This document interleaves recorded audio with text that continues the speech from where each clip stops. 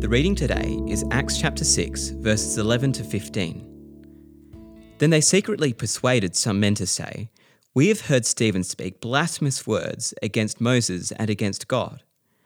So they stirred up the people and the elders and the teachers of the law. They seized Stephen and brought him before the Sanhedrin. They produced false witnesses who testified, "This fellow never stopped speaking against this holy place and against the law. For we have heard him say that this Jesus of Nazareth will destroy this place and change the customs Moses handed down to us." All who were sitting in the Sanhedrin looked intently at Stephen, and they saw that his face was like the face of an angel. Those who opposed Stephen's ministry plotted against him, persuading others to say that Stephen had spoken blasphemous words against Moses and against God. Blasphemy was a serious charge and required eyewitnesses to prove the charge. The agitators recruited wider still, stirring up the people and the Jewish leaders against Stephen.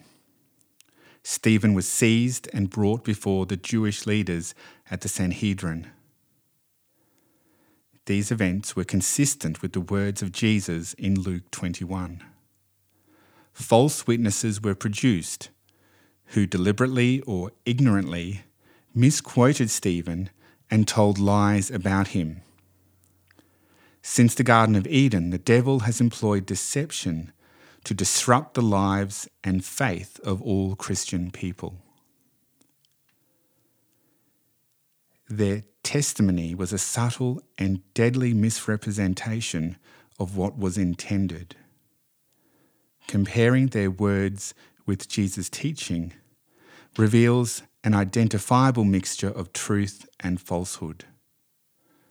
Jesus did predict the temple's destruction, but he did not say he was its destroyer.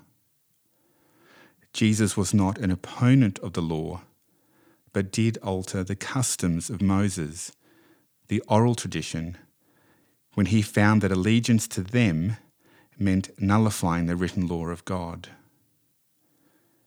This chapter ends with all eyes on Stephen.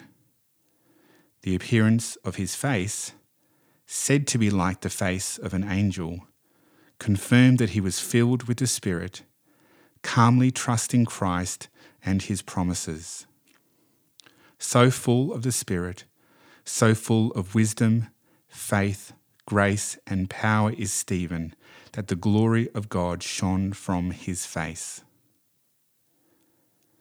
Today, people can be destroyed by the false witness of others.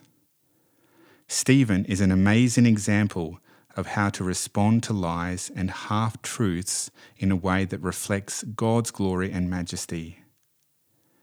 Even when our lives are torn apart by others, Jesus has promised to bring hope and peace in these circumstances. Heavenly Father, help us to reflect your glory in all that we do and say. Protect us from evil and all those who would tell lies about us. May Stephen's example make us wiser and more discerning in these circumstances. Amen. If you have any questions or would like to find out more about our church, visit stbarts.com.au.